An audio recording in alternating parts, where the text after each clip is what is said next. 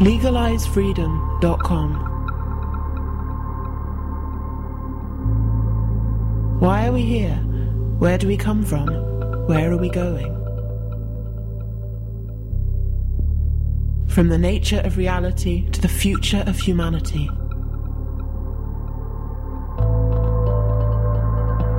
Beyond politics, poverty and war. LegalizeFreedom.com.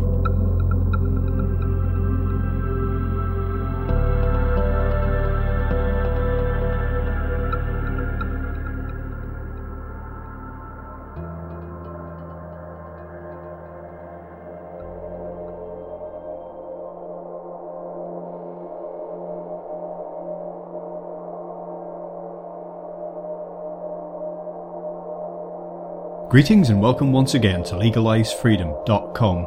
I'm your host Greg Moffat and my guest today is Joanna Demers. The idea of apocalypse is truly ancient. Although the word essentially translates as a revelation of knowledge, today the term is commonly used in reference to end-time scenarios or to the end of the world in general.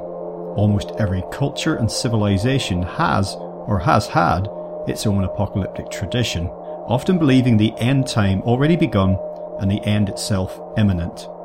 Whether self-inflicted or supernatural, cosmic or divine, apocalyptic thinking infuses all corners of culture, from the mysteries and meanings of religion and art, to our beliefs about the past, present and future, and the values which guide how we see ourselves, others, and the world at large. The dread of impending doom never seems far away. During the late 20th and early 21st centuries, this once unspoken unease grew into a pervasive terror. Nuclear annihilation, dehumanizing technology, ecological disaster, and rampant totalitarianism now apparently conspire to deliver at best the dystopian nightmares of Brave New World or 1984, or, at worst, the complete destruction of all life on Earth. Through this forbidden zone roams Joanna Demers with her books Drone and Apocalypse and Anatomy of Thought Fiction, which take a sideways look at apocalyptic culture. Our discussion today centres mainly on music and the fear of the future, which has given us both an unhealthy obsession with the sound of the past and bleak but often beautiful new sounds reflecting the contradictory dread and longing which characterise our species at this moment in time. Hello and welcome, Joanna, and thank you so much for joining us today on LegalizeFreedom.com. Oh, thank you. It's a pleasure to be here. Now, today, Joanna, we're going to talk a little bit about ideas inspired by a couple of your books. First one I read was Anatomy of Thought Fiction, and I followed that up by reading Drone and Apocalypse. Before we talk about those, however, just tell listeners a little bit about your background and your work in general. Sure. So I'm a musicologist by training, and I teach courses on music history at the University of Southern California, which is a university in Los Angeles. I tend to teach classes on recent popular and contemporary music. I am an aspiring closet philosopher with no formal training, but I read a lot of philosophy, and I'm very indebted to Hegel, who's a German philosopher that gave us a lot to think about in terms of aesthetics as well as broader metaphysical questions. So to the extent that I can, I try to work Hegel and related aesthetic theory into my writing. I think I'm getting away with murder because I get to talk about wonderful music and get paid for it. So I'm very lucky. Okay, well, the two books I mentioned, once again, Anatomy of Thought Fiction and then Drone and Apocalypse, those titles are a little bit enigmatic, probably for most people, not quite sure what those might be about. So before we start in depth, perhaps you could just give us a brief synopsis of both. The format of each is slightly unusual, but just give us a basic premise behind each of them. Sure. I'll go in chronological order. So the Drone book, Drone and Apocalypse, takes the form of a fictional exhibit catalog. So when we go to museums and we attend exhibits, there are usually books or some sort of publications that lead us through the exhibit and explain the significance of the artworks. I came up with the idea of a fictitious future, so 200 years in the future, where people are trying to figure out how we in the early 21st century tick, why we're so preoccupied with apocalypse. And I take the leap of faith that the apocalypse that perhaps many of us are fearing currently will never happen, and that Earth will continue, human society will continue. But nevertheless, the folks in the 23rd century want to know why we are so preoccupied with it. So they collect artworks and music that come out of this apocalyptic impulse. And they come across, it's basically a diary by a failed artist, a woman named Cynthia Way, who's a fictitious character, who writes about apocalyptic art and specifically drone music with the invincible certainty that apocalypse is imminent. And so she is writing very passionately about drone music as being a harbinger of this apocalypse. So that's the drone book. Anatomy of Thought Fiction is a related project in that it is supposedly published by this fictitious organization that exists 2 centuries in the future.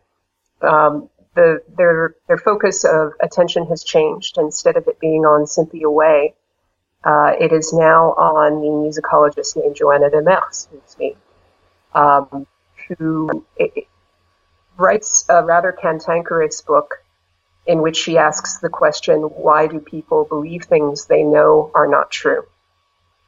The truth of the matter is I wrote this in the build-up to the 2016 presidential election in the United States, and I finished the project before the election took place, but I was still trying to contend with what I explain as thought fictions. Thought fictions are basically utilitarian lies that we tell in order to achieve some greater, it's usually just a greater intellectual goal. Thought fictions are not necessarily sinister. It can be just useful fictions that we put on the table in order to discuss something. And the book, Anatomy, focuses on many thought fictions that guide our discourse about popular music today. The 2 big ones that Anatomy talks about are contradictory. One is music is alive, and the other is music is dying or music is dead. And as weird and kind of abstract as these sounds, there are actually very concrete examples of both of these types of thought fictions in popular music journalism, discourse, fan discussion, and also statements from artists themselves. So, although, again, I don't have, at the point of finishing the book, I didn't have an election outcome to discuss. I tried obscurely to relate these thought fictions in music to other thought fictions that we tell ourselves about politics, about philosophy, about our own mortality. Okay, well, in my introduction to the show, I said a little bit for people who don't know about what drone music is, reminded people about ambient. A lot of people have heard of that, and noise music, just to orientate people, listeners who are just those to whom those concepts are somewhat alien. So we don't need to worry too much about defining all of that. Great. One of the first thoughts I had reading both books, actually, because I read them actually. I gave the impression that I read them one after the other, but actually sort of read them simultaneously by dipping into one and then back to the other. But it's a general thought about music and evolution, not only the evolution of music, but the evolution of the species and how music might be part of that or might reflect some of that, and also music as a response to our environment versus it being some sort of inherent need to express ourselves, that our species perhaps might always have had. We think of some people who've got the idea that perhaps music or even something like rhythmic drumming, might have predated actual spoken language or writing? Sure. I came to Charles Darwin's writings very late in my life, but in preparing to write Anatomy, I came across what he had to say about the development of music in primates and in birds, and he very eloquently argues that music is basically just another means that mating animals have to attract one another. So by definition, music predates humanity. It's not something that is that came after linguistic development for us. It came before us, period. And that, I think there might be a bit of a, I don't want to say lazy, but kind of a casual usage of the word evolution. Like when we talk about a certain artist and we say his or her sound evolved. And that's fine. I mean, that's how we use the word in spoken language. But when we return to what, for instance, Darwin went when he spoke about evolution and what role music actually did have in evolution, that is, well, it's interesting and it's a fruitful way forward. It's interesting that you remind us about music in other species and its function, and of course predating even humanity, because for a lot of people music can be dumb and it can be high art. Again, it's all very subjective depending on your view, but overall, especially at the high art end of it, music is seen at its best as this great expression of the human spirit and soul. And that birdsong, well, that's all very nice, but as you say, it's got some sort of base evolutionary function. It's not like a symphony. It's not Beethoven, it's not Bach, it's not Wagner.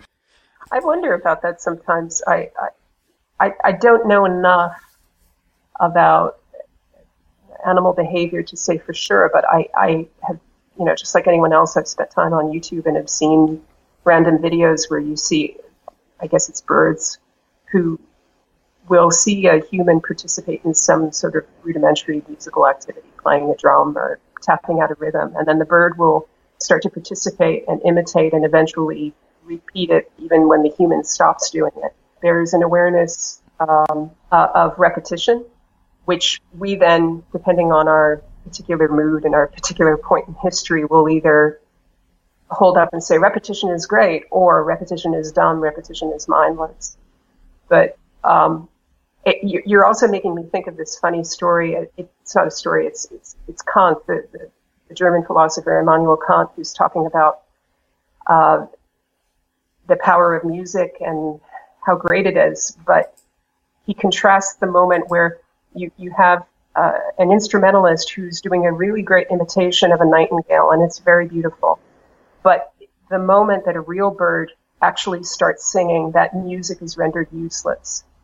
So for all, that especially the later German philosophers who were talking about the power of music, that it expresses the highest in humanity, you have arguably the most important German philosopher of all who says, music's fine, but when you have a real bird singing, it's much better. Maybe we're the only species on this planet anyway to have the luxury in terms of time and resources to do things like music or sex or food or whatever just beyond basic necessity, just to fetishize it and commodify it and just to do it to excess and overdrive because we can. Absolutely, yeah. Darwin talks about the fact that in most animal species, there is a kind of built-in excess of reproduction. We observe in many different species that thousands or if not millions of eggs of any particular animal are fertilized, and you have thousands of animals hatching because only of a litter of 1,000, you might only have 2 animals surviving into adulthood. And what's funny is that with humans, it's the opposite. We have small litters. We have usually only one child at a time. as human history has grown, has gone on, our ability to protect ourselves and to nourish ourselves has increased. So the excess is now not so much reproductive as what we do with the time that other species just can't count on. We have so much extra time, so we can talk about food or sex or music in these ways that would never have been applicable. Sound has clearly been extremely important to the human species. If you go back to, well, as far back as we seem to be able to go in terms of, anthropology. I'll just, as an aside, mention to listeners, if they're on legalizefreedom.com, to go in the search box and look for the shows that I did with Paul Devereaux, one called Stone Age Soundtracks, another one with Gary Evans that was called Listening to the Past. And of course the sound stage, the sound world, thousands, even millions of years ago, was very different on Earth. But the bottom line being, sound has always been very, very important, very significant. And it's most interesting. We'll come on to talk about drone and noise music, etc. a little bit later in the interview. But just while I'm on the subject, it's interesting how some of the sounds that have been coming out, particularly towards the millennium and now in the early part of the 21st century, have harkened back to some kind of primitive, primeval aspect of ourselves that perhaps has been buried for a long time. Yeah, who really the person who could talk really well about this would actually be Julian Cope, right? Because he's the important figure in post-punk music. He writes a lot about krautrock and Japanese experimental rock, and he has this other vocation as a writer on Neolithic culture. And if memory serves, he talks a lot about this, that some of the best moments in punk and post-punk and Japanese noise music seem to talk about this, or to bring up this primal, buried soundscape that we have the luxury of being able to bring to the surface now because we have more time, we have more technology. Yes, Julian Cope, as I think he did more than one volume of his book Krautrock Sampler, which came out, I think that was in the 90s. But also he had, I can't remember what it was called now, a big orange and blue book. It was one of his megalithic Tour of Britain books, a fantastic thing. But yeah, he brings these two things together. So you're absolutely right. He would be the go-to guy for that. Maybe I will go to him for that. Another thing that comes up in your writing, and I read Simon Reynolds' book Retromania, and this is a book that I talked about in the two shows that I did on Vaporwave, which I sent you the links to, and that's the trend that we've seen again in the late 20th century, particularly as the millennium approached, but which I actually expected to tail off once we got into the 21st century, but if anything, it has accelerated, and that is this advance towards, if it can be called an advance towards atavism, a kind of a fear of the future, which has resulted in a sort of return to music, which ironically once was seen as the future. And this reminded me of the 1979 movie Buck Rogers in the 25th Century, where they were seeing how music would sound in the future, and the music they actually presented was pretty much, a sort of slightly hybridized music that was just around the corner, sort of disco and the electro stuff that was about to happen. So this is something that we're very much is happening now, and there's some amazing music, some amazing sounds are coming out of this, looking back to look forward. But equally, it does run the gamut, doesn't it? There is a spectrum through to just the worst kind of like digging around in the garbage, in the hope of trying to say, oh well, this sold quite well originally, so how about we do a 10th rate version of this, and maybe we can make like 1/20th of the money and we'll be okay. Yeah, it's so much of the retro thing seems to be driven by market considerations. So at least the film studios in the United States seem to want to plumb every last extant comic book hero, what have you. And the choices there are questionable. my brother, who's very into history, keeps asking, why don't they just take some other historical stories that haven't been developed into movies and make movies out of them? There's plenty in history that could make for a great film. But they seem to be falling into the, not only the old, but the old that has already been done once or twice or three times. Music, it's not so bad, I think. I mean, you know, because all of us have this ability now to find any particular musical niche, we're not subject to the whims of mainstream radio like all of us were 30 or 40 years ago. And I think that, at least for now, allows us to have the sense that we're freer and we can discover better music if we just put a little time into it.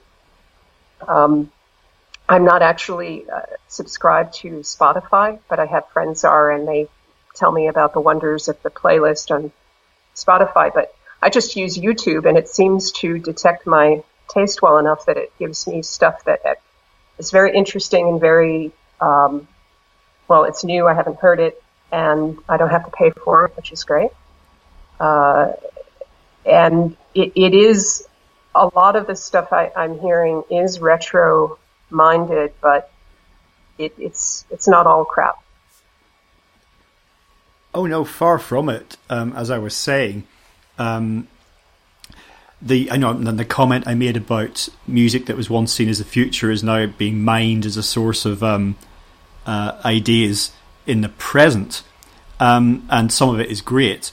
But I wonder, when some of the music that is being referenced by, well, a lot of what we're talking about here is electronic music. When some of the music that's coming out now, or in recent years certainly, that is really, you know, sparks of fire, that is drawing on what has already happened, I'm wondering, is this sense of what's possible, for better or worse, now being almost completely delineated by the past? Because some of in the early days of electronic music, some of what was happening, I know that the history of electronic music in many ways is just a history of technology, but some of the early stuff was seemed so radical and was genuinely unlike anything else that had been heard before. And now, no matter how great the album, and actually I've discovered quite a few artists and albums as a result of reading your two books, which I'm delighted about, it's still kind of like, oh, this is amazing, and it sounds a bit like this, and it sounds a bit like this, and it could have come out in 1975 or whatever. Mm-hmm. Is there anything new in the world in that sense? There's always something new, but I agree. I mean, I think Simon Reynolds' book on Retromania is one of the smartest writings about music to come out in 10 years. It's unimpeachable research.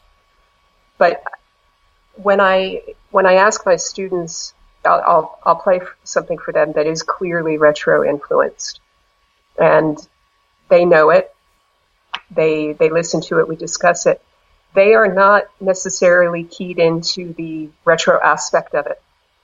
So I don't think that our meaning the older folks who remember when the 70s and 80s happened, I don't think our sense of the history of these sounds is necessarily as present for these young whippersnappers, these 18-year-olds who I think are experiencing a lot of this for the first time.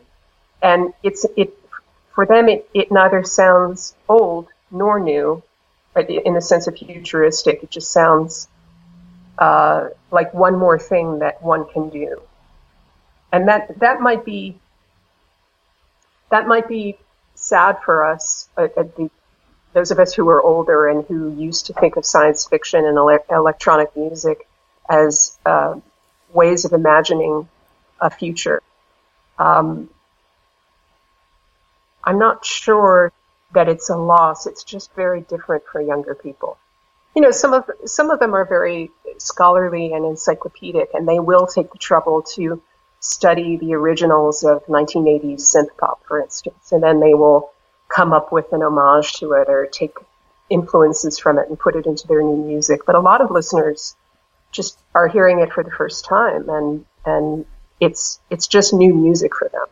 Well, yeah, I mentioned vaporwave earlier on, which again is another sub genre that listeners can look up if they wish. And I did a 2-part show with a young guy called Grafton Tanner, another Zero Books author actually, and he's very, very switched on and very scholarly. And when you listen to him speak about music we're hearing today, and it's looking back to the past, but also the past itself, the 70s, 80s, and even the 90s now, which for some people seems like a lifetime away. He's got some really great insights on it, and once again, to plug my own stuff, I think listeners to this would get something out of listening to the interviews I did with him. I'm taking it to greater or lesser extent. You're aware of the vaporware. Vaporwave. Vaporware makes it sound like Tupperware, doesn't it? Which, funny enough, actually, I've seen a few photographs of Tupperware on vaporwave album covers. So yeah, that would go well together. But it was actually two little things that came together. Was when I'd read Grafton's book, and then when I read yours, a reference came up to Glass Candy, this this US retro act. Now, I know the band have gone through a number of different styles. You know, they've it's not been the same all the way through their discography, but there's one that you mentioned in your book. I think it was Drone and Apocalypse, but that's by the by. And I did say we'd have a few music segments in the show. So what I'm going to do now is spin a minute or so of the Glass Candy track Digital Versicolor. And after we've enjoyed that, I'll get you to say a word on it, if that's okay.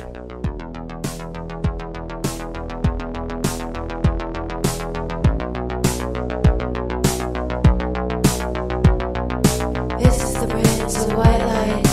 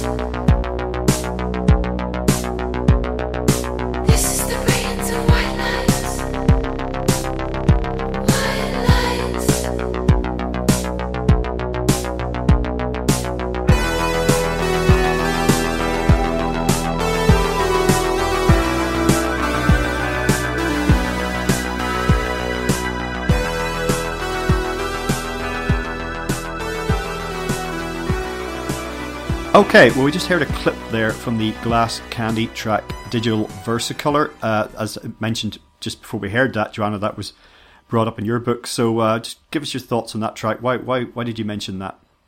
It's a really great track. This is in the part of Glass Candy's discography where they're sounding very Italo disco. So this period in early 80s Italian electronic music that features kind of a Giorgio Moroder inspired synthesizer, repetitive 16th notes. And I like this because it's referential without being derivative. I think it's as if someone is strolling through a museum and sees a painting they really like and decides that they're going to go home and not copy it and not be slavishly faithful to it, but to give themselves perhaps a year to develop whatever they saw in that one particular painting and see what spins out of it. I think I connect this track to other invocations of late 70s and early 80s electronic music. So Jean-Michel Jarre and Moroder and the soundtrack to Blade Runner by Vangelis. What's wonderful about today is that our ability to access most of this older music instantaneously allows a lot of artists to dive in and to develop these paintings, if you will, and to really kind of make a study out of one sound and to make it really good and stick together. So it's not kind of a fly off, I took 5 minutes to try to imitate Moroder's style. Something much more gripping. Yeah, I think it's just a great example of what we've been talking about, of where there's something that's referencing the past, but it's, you've summed it up best there yourself, but without just rehashing it mindlessly. It really brings, again, I bet one of the best tests, I think, for this sort of thing is like, if that track had been released contemporaneously with some of the things it's inspired by, could it have been a massive hit? Yes, I think it probably would have been, actually. Yeah. And it reminds us, again, about the power of songwriting above and beyond just sound itself. You can have the sound, you can have the equipment, the studio, the producer, whatever, that someone else had, but have you got the songs? So, yeah, exactly. Right. In Anatomy of Thought fiction, you're talking a little bit about, and you mentioned this earlier, this idea of music dying out. And this kind of gets into a apocalyptic notion of end times, and that, resource scarcity, then everything's just kind of coming to an end, and we're mining and remining and recycling things because we're running out of new ideas, whether we're running out of oil or running out of rare earth metals or running out of musical ideas. It's kind of all this kind of cycle of everything getting a little bit thinner, and as we move towards some kind of end of something, whether it leads to a rebirth or whether it's just terminal, remains to be seen. The idea of music degenerating or becoming diluted, popular music for the most part, is certainly not new. And I think there are probably people who felt that when Elvis sprang on the scene, for every critic who might have said, fresh and new and exciting, there's probably somebody sat at home with their classical records just going, oh, it's all over, it's the end. Right. And I was reminded of this just a couple of days ago, even though it's been a few weeks since I finished reading your books, on the BBC just a couple of days ago. I don't remember even how the original news piece got started, but when I came into it, they were talking about how intros, that is to say introductions to pop and rock songs, had been getting shorter and shorter over time. And they contrasted things like Hotel California, how long it takes them to actually, for the singer to open his mouth. And then they gave an example of a recent chart song here in the UK, and the introduction was 1 second. Now, there's nothing wrong with the band playing one note and then the singer comes in, but somebody had actually done a statistical analysis. So this just reminded me of this idea of a fin de siècle notion, and you explore that in Anatomy of Thought fiction. Yeah, I don't think Stairway to Heaven could be written today. That's one thing that Retromania will not be able to replicate. No, that's true. That goes back to my comment about songs, isn't it? Yeah, exactly. One other thing that connects to, actually, is kind of a distinction between timbre and structure. I don't want to make this sound like something it's not, but the ability to, assuming you have industry backing and assuming you don't have a label that's pressuring you to make your songs under 3 minutes, the sort of iconic groups of the 70s that we think of when we think of long introductions, so the Eagles, Led Zeppelin, the Doors, I think they were still approaching their music with a composerly attention towards structure. So thinking, I'm going to gradually add in different elements. Start with a rhythmic pattern maybe, or I'll start with just an acoustic guitar and then I'll layer in other things. That was reflective of the materials with which they had to work. And as time has gone on and we've added synthesizers to the arsenal, in a way you can cover a lot more ground in a shorter period of time just by using the different sounds that the synthesizer has afforded us. So it's not necessarily that there's a lack of formal thinking, but rather that formal thinking has become almost instantaneous, because your forms are now the timbres themselves, the colors of the sounds. So in thinking about writing about music, and there's the old cliche that writing about music is like dancing about architecture, the inference being that it's ultimately futile. I don't know if you've in your writing about music, whether it's always been in what we could loosely call, the academic arena, but I started writing about music in the 1980s just through passion. I discovered something that I was so enthusiastic about that I wanted to tell other people about it. So you publish something about it. And then it was very much about the music, what I was hearing, what I was experiencing. I write very little about music now, almost never. But what I noticed in the interim was that towards the end, certainly, in writing about music, what I was writing about mainly were personalities, events, news items, what the people behind the music were doing, what they were eating, who they were seen with, that sort of thing. And I just find a lot of music journalism orientates around that. Now, of course, you get your opinion pieces where people dive into things, but outside of academia, that's what it felt like really towards the end. I had to concern myself with, so-and-so was seen with so-and-so. And I was, yeah, okay, that's interesting up to a point, but that's not what I want to write about, because that's celebrity stuff, Yeah.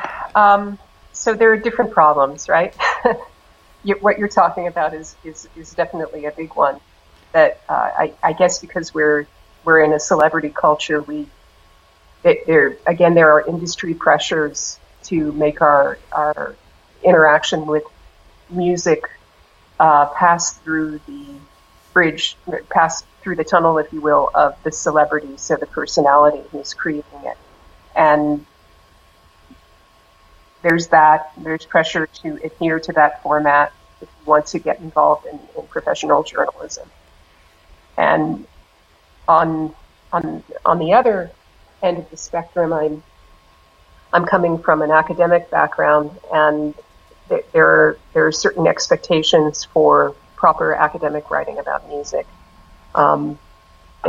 Funnily enough, academic writing about music, insofar as it is musicology, owes a great deal to other academic disciplines. So comparative literature, philosophy, cultural studies, etc. And those disciplines have traditionally expected the writer to be approaching the topic almost, I'd say, like a scientist, in that we are encouraged not to talk excessively about our own subject position within the writing. We are expected to try to be good historians and to back up all claims with proof, to work with primary sources as well as secondary, etc. And these are all good. These are all forms of writing that work well.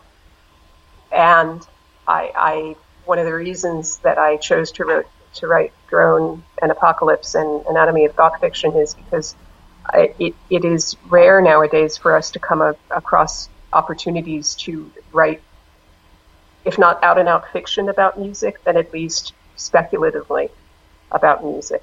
And it's great fun. I mean, as you know yourself, it's wonderful to talk about the ideas that spin out of music, whether those ideas are factual or otherwise. This is what music is supposed to do to us, right?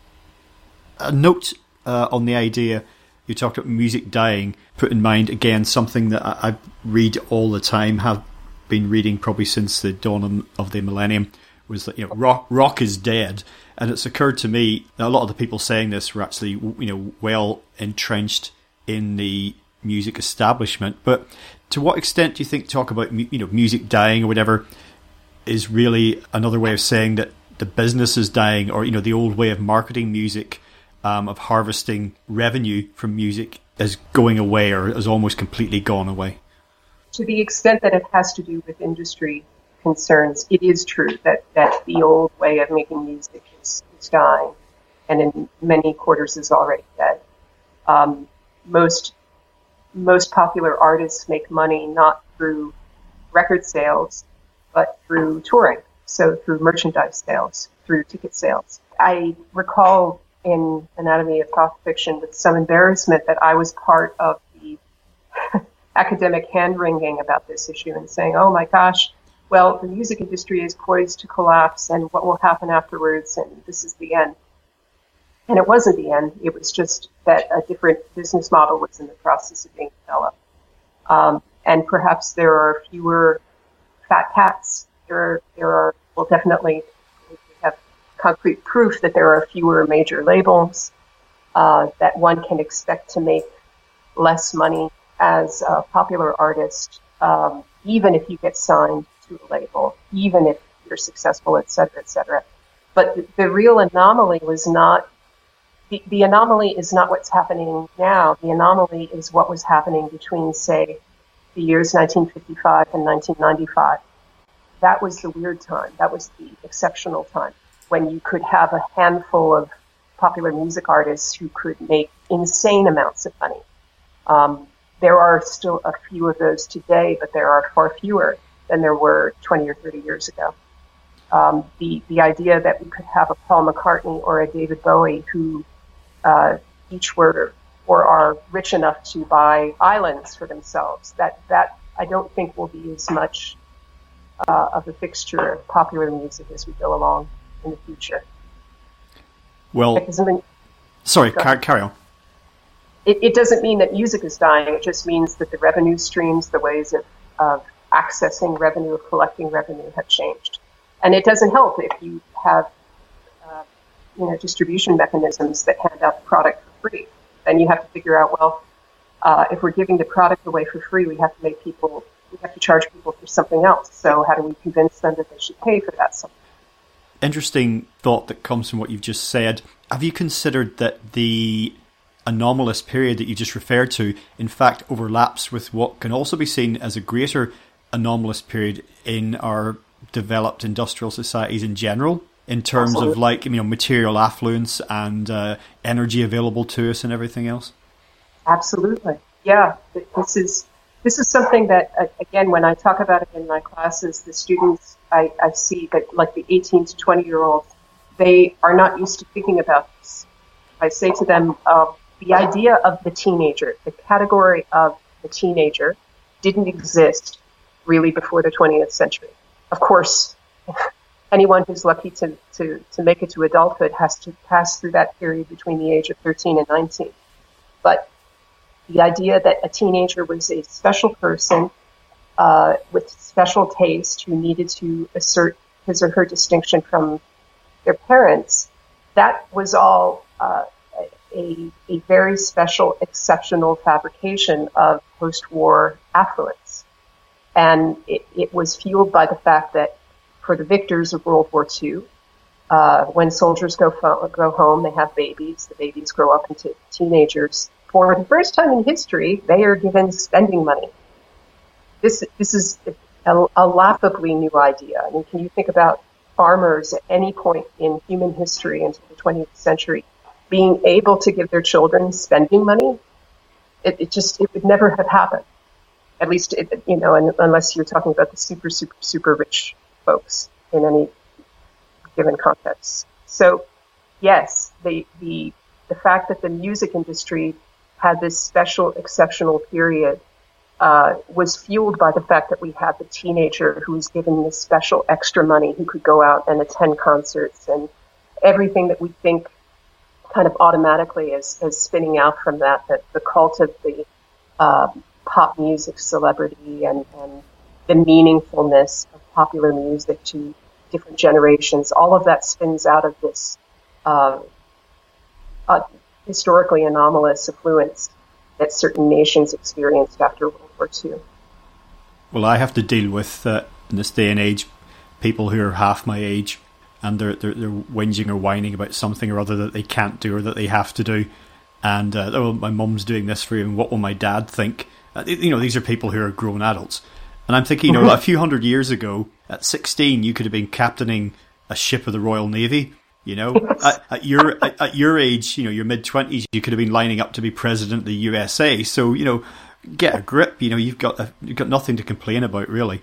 Yeah, that's true. Okay, well, we'll turn now to talk a little bit more specifically about Drone and Apocalypse, that being the title of your book, but also just drone in itself and the apocalypse just as an idea embedded in the human psyche. As mentioned earlier, I talked in my introduction about drone music and ambient and noise and the intersection thereof, just to give people a flavour of what we're talking about. And out of all those, I had mentioned that ambient music might be something that a lot of people are familiar with, because they might think New Age, they might think, Brian Eno, they might think that sort of like immersion tank sort of music. Sure. And indeed, ambient can range, just as a broad term, everything from the most fragrant sort of floral flock wallpaper right through to just some of the most dark, disturbing sounds that for some people are bordering on unlistenable.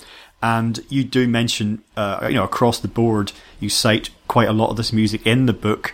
In terms of the nexus with the idea of apocalypse, one thing I want to turn to first is William Basinski, because you're a fan.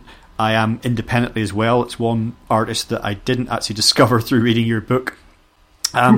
So I just want you to say a little bit about I know this is difficult to sum up because you've written a whole book about it, and I'm sure you could go on about it, and you may well do for the rest of your career. But just this, as I mentioned, this nexus what is it about this sound, this music, and the idea of apocalypse? Some of the artists that you talk about have this preoccupation with apocalypse, whether it's at the forefront of their thinking and their creativity, or whether it's somewhere at the back subconsciously. Others don't, but their music can still be very evocative of something. Before we talk about Basinski specifically, can you just say a word about all of that? Sure. The reason that I argue in the drone book that drone is especially emblematic of apocalyptic thinking, apocalyptic aesthetics, is, well, I mean, you can just go down a list of artists, past and present, who have used sustained tones, which is what drone music is, as a way of talking about impending collapse or just an impending end. It really depends entirely on the artist. Some people are expecting very bad things to happen in the near future and will write their music accordingly. One other artist whose drone music I think is among the very best is the French composer Eliane Fadi, who is a practicing Tibetan Buddhist. And her approach to drone music is informed at every point by an awareness of the presence of death. Death is there for all of us. It's just a matter of time. And it's not a particularly lugubrious or morbid emphasis on death.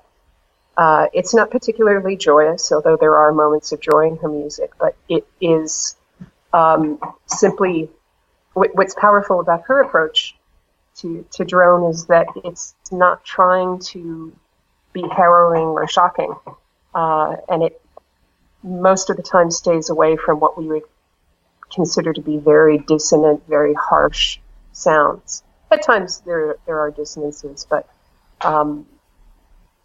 if you look at the titles for many of her pieces, one of the major pieces in her catalog is called Trilogy of Death. It is a formal concern. It makes its way into the formal makeup of her music. But all that to say, what you had already said, that drone seems to have a lot of resonance for apocalyptic thinking. Okay, then, well, we mentioned William Basinski, and I will just say at this point that any of the music that we've played, listeners can find links to the artist's website on the interview page for this show. But in the meantime, let's hear a little bit from William Basinski's series of albums, The Disintegration Loops, and this is one of my favourite segments from the Disintegration Loops DLP 3.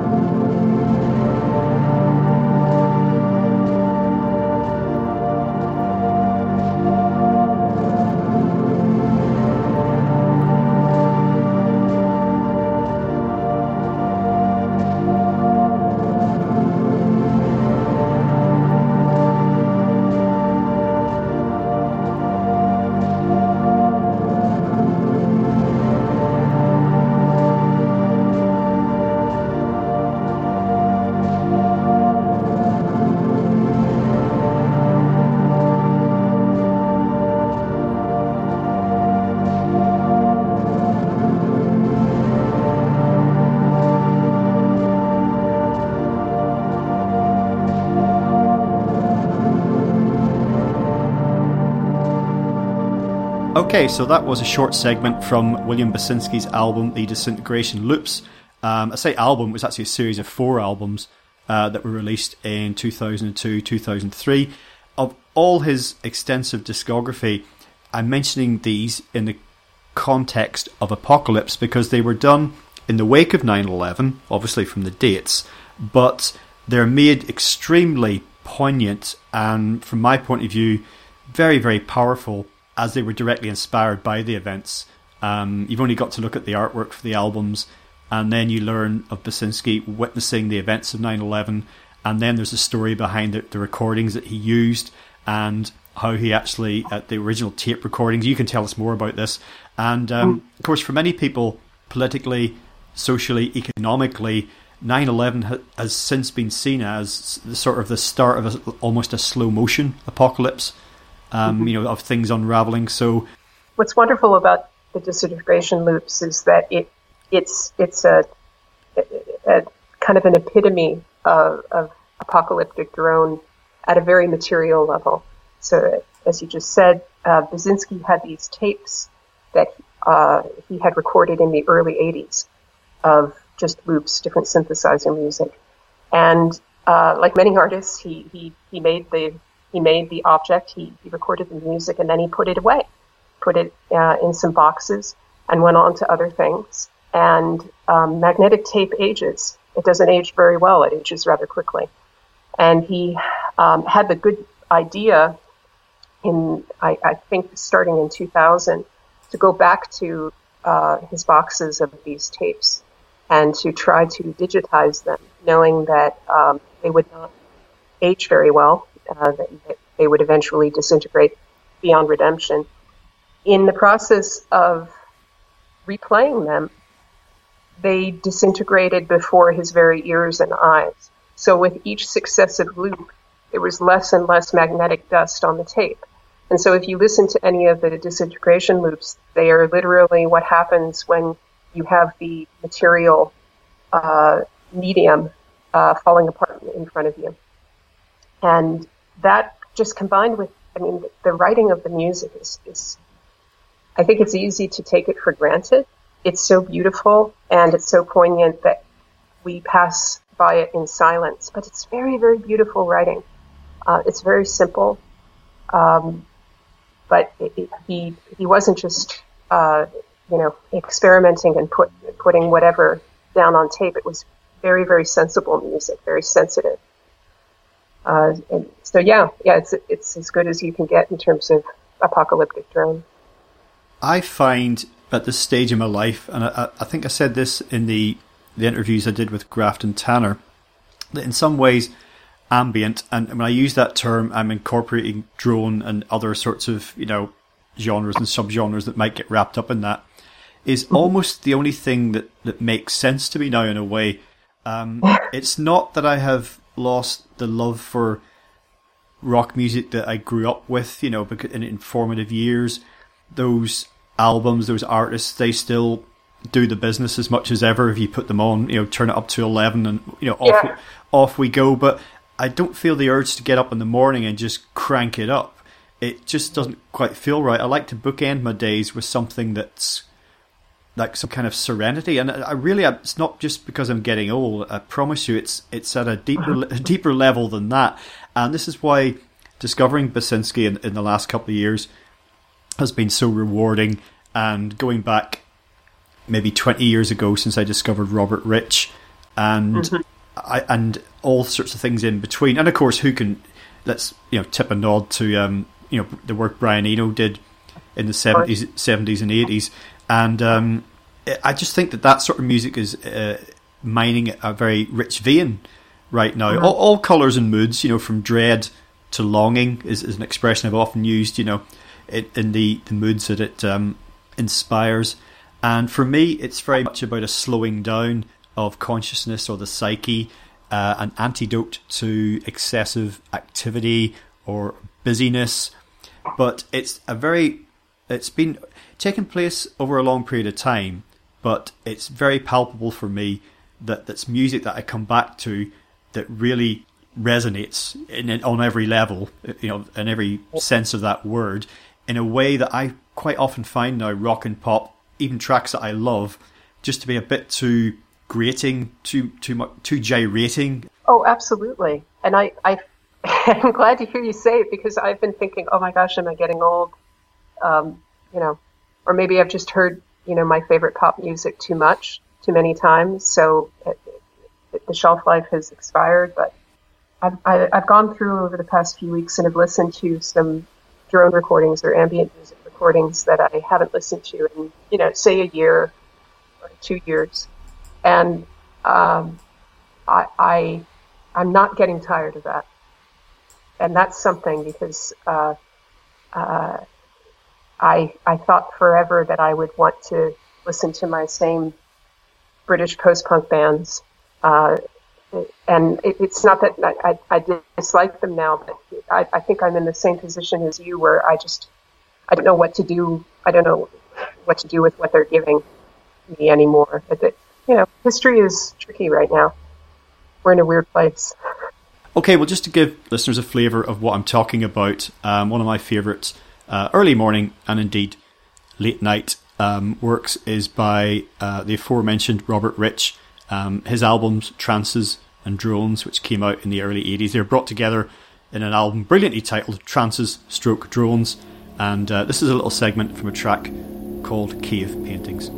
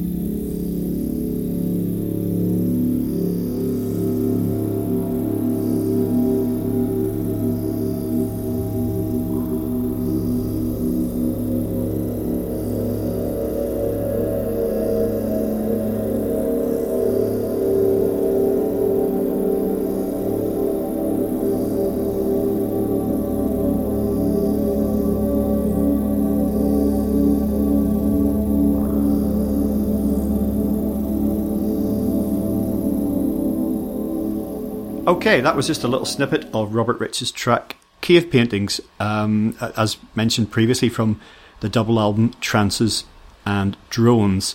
I noticed when I did the aforementioned interviews with Grafton Tanner that when he gave me loads of vaporwave things to go off and research, and when I was on YouTube looking at these tracks, when they got interrupted by YouTube ads, as these things invariably do, they were almost always really stupid adverts that would interrupt the tracks halfway through. They were all about conspicuous consumption, the capitalist dream, babes and BMWs and bling, and it was everything that the artists involved were kind of railing against or satirizing, and that continues. And actually the same thing has happened when I went looking up some of the artists that you've mentioned in your books. I say, oh, I've got to check this guy. YouTube is a good go-to place just to get a flavour of something. And there they were, all the adverts for, just all this other garbage that we don't need. Yeah, well, you should get yourself that Google AdBlock Plus, because it works with YouTube, at least for the time being, until YouTube figures out how to crack it. And then you don't have to deal with the ads anymore. Well, one album, you named so many, and I've still got a list on a post-it note of things that I'm going to go and check out. But in terms of ambient music, the darker end of it, and electronica, where it gets into sort of futurism, again, music that would once have been perceived to be the future, but that now is a kind of a retro future, and all of it having a kind of a timeless feel. There was one album I did check out that you mentioned that I just thought was amazing from start to finish, and you're going to have to help me out here. How am I pronouncing One-O-Trix Point Never? Is that right? Yeah, that's perfect. Right. One-O-Trix Point Never. Okay, so the album Portrayed in the Octagon. I went to that straight away just because I like the artist and the album name so much. I just thought, well, this has got to be good if it's called that. So I want to play a little segment from that as an illustration of another dimension of the genres we're talking about. And then once I've done that, I'll get you to talk a little bit about the significance of that.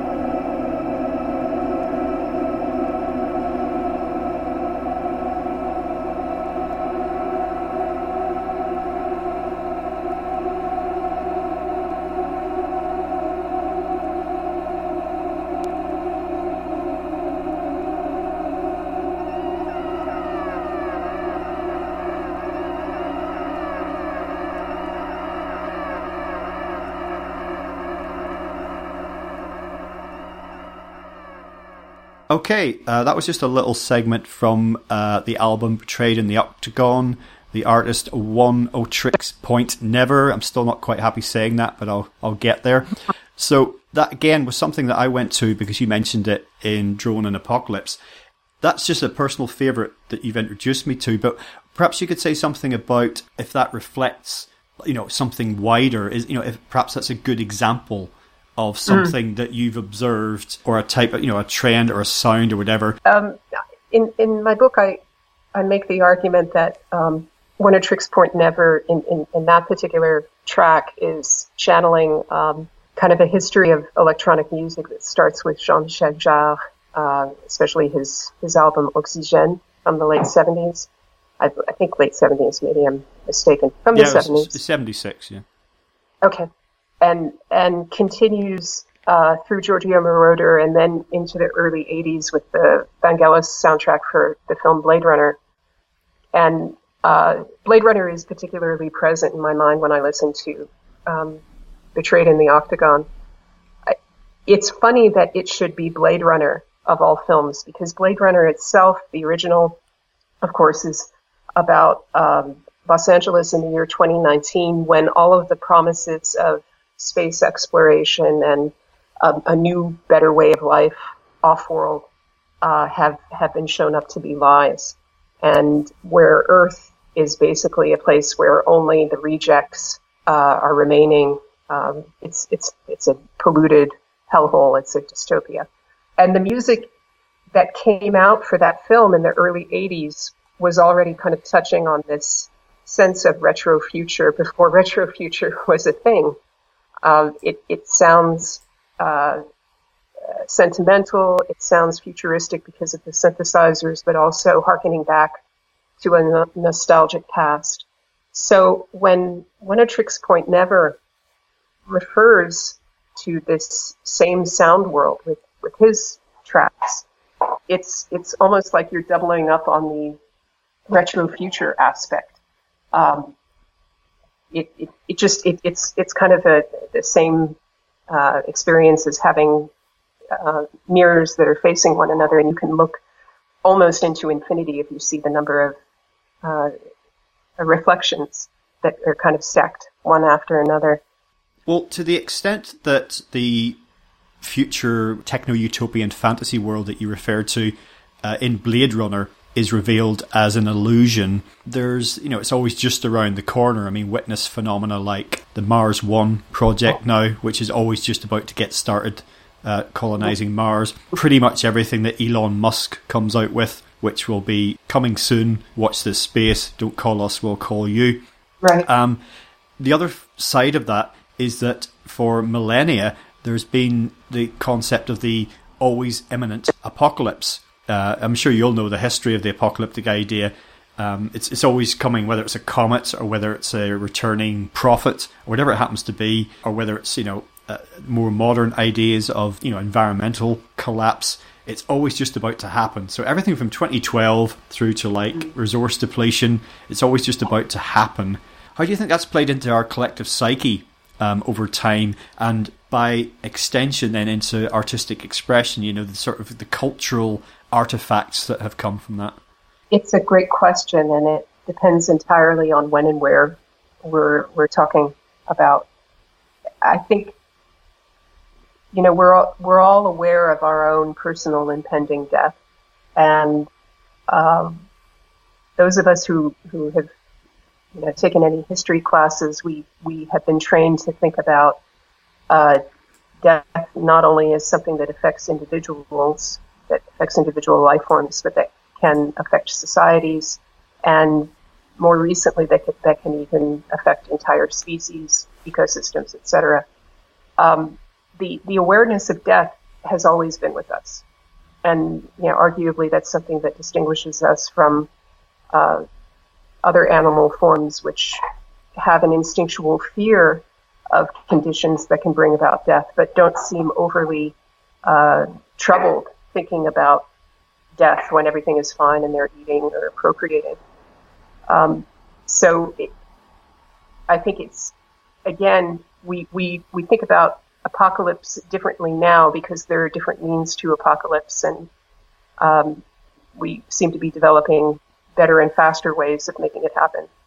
But you're right, it has always been with us. And the few times in history where our cultural records don't seem to be reflecting quite as much concern with it, it actually seemed to correspond to the moments where people were just concentrating solely on surviving.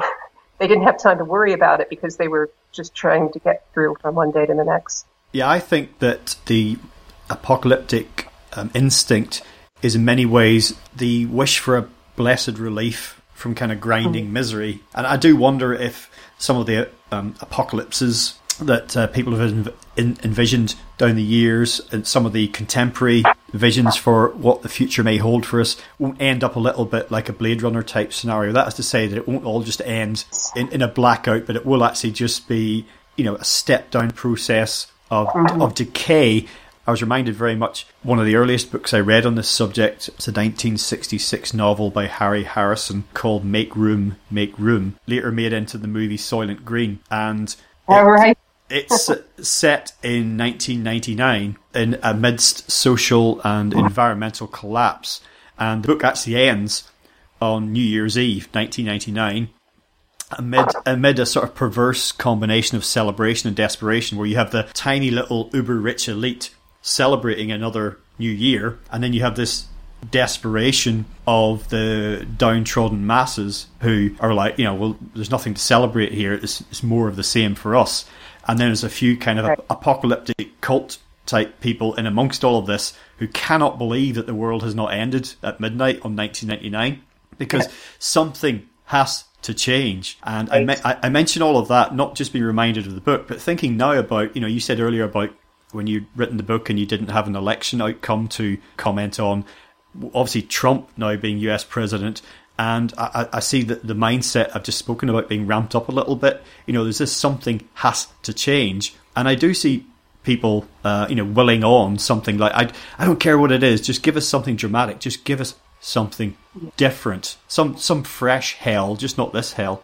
Right. Yeah, well, it's interesting because I don't know to what extent that facilitated Trump's election, but you had, arch leftist thinkers like Zizek being asked, well, if you could vote, if you were an American citizen, for whom would you vote? And he said Trump, without a question. Not because I support Trump's policies, not because I support Trump's racism, but because the supposedly more palatable solution of Hillary Clinton will just accelerate more of what we already have, and neoliberalism is by no means doing anything for us. Now that the election has happened and we've had Trump for over half a year, the cry, give us something different, will assume new dimensions, and I don't know who the replacement will be. Same thing with Brexit. It's the give us something different. It is kind of a mobile position. It's basically anywhere but here, and it works insofar as it's a gesture of negation. Yes, yeah, that's very important. I was wondering, the extent to which the two books are fictional. I'm essentially an optimist, okay? I will say that. Not a mindless one. I will also qualify it by adding that. But how much of this in the books is actually you? How much of it's just, well, this is actually what I think? I think it was how I thought at the time of writing them. I feel a little bit better right now.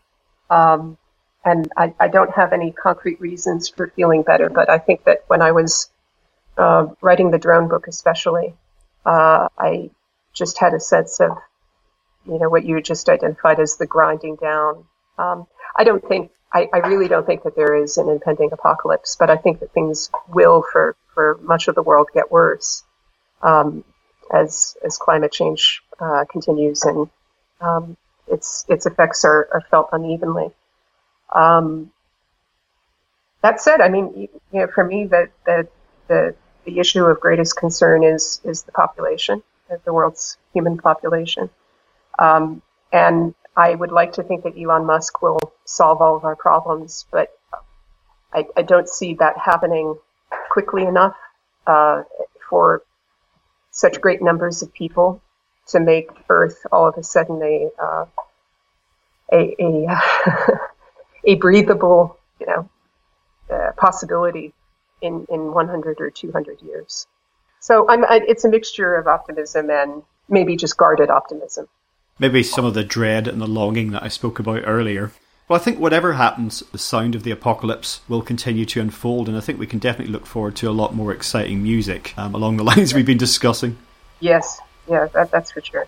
Okay, Joanna, so today we have been talking about ideas spinning off from your books, Anatomy of Thought Fiction, and also Drone and Apocalypse. Those are both widely available, all the usual outlets. Perhaps there's something that you'd like to add at the end. Maybe you're working on a new project, tell people about your website, or just anything else you'd like to put out there. Sure. I'm writing a novel right now that is the third in the series of this fictional group called the Center for Humanistic Studies. They are the folks 200 years in the future who are looking back at the present moment. This will be a fully fledged novel with characters and dialogue and everything you would expect to find in a fictional novel. And it's about the disappearance of the university from the United States. So stay tuned. It's tentatively titled The Eden Collective. And I'll have updates about it on my website, which is Joanna Demers, or JoannaDemers.com. Splendid. Well, Joanna, once again, thank you so much for joining us today on LegalizeFreedom.com. Oh, thank you, Greg. It's a real pleasure.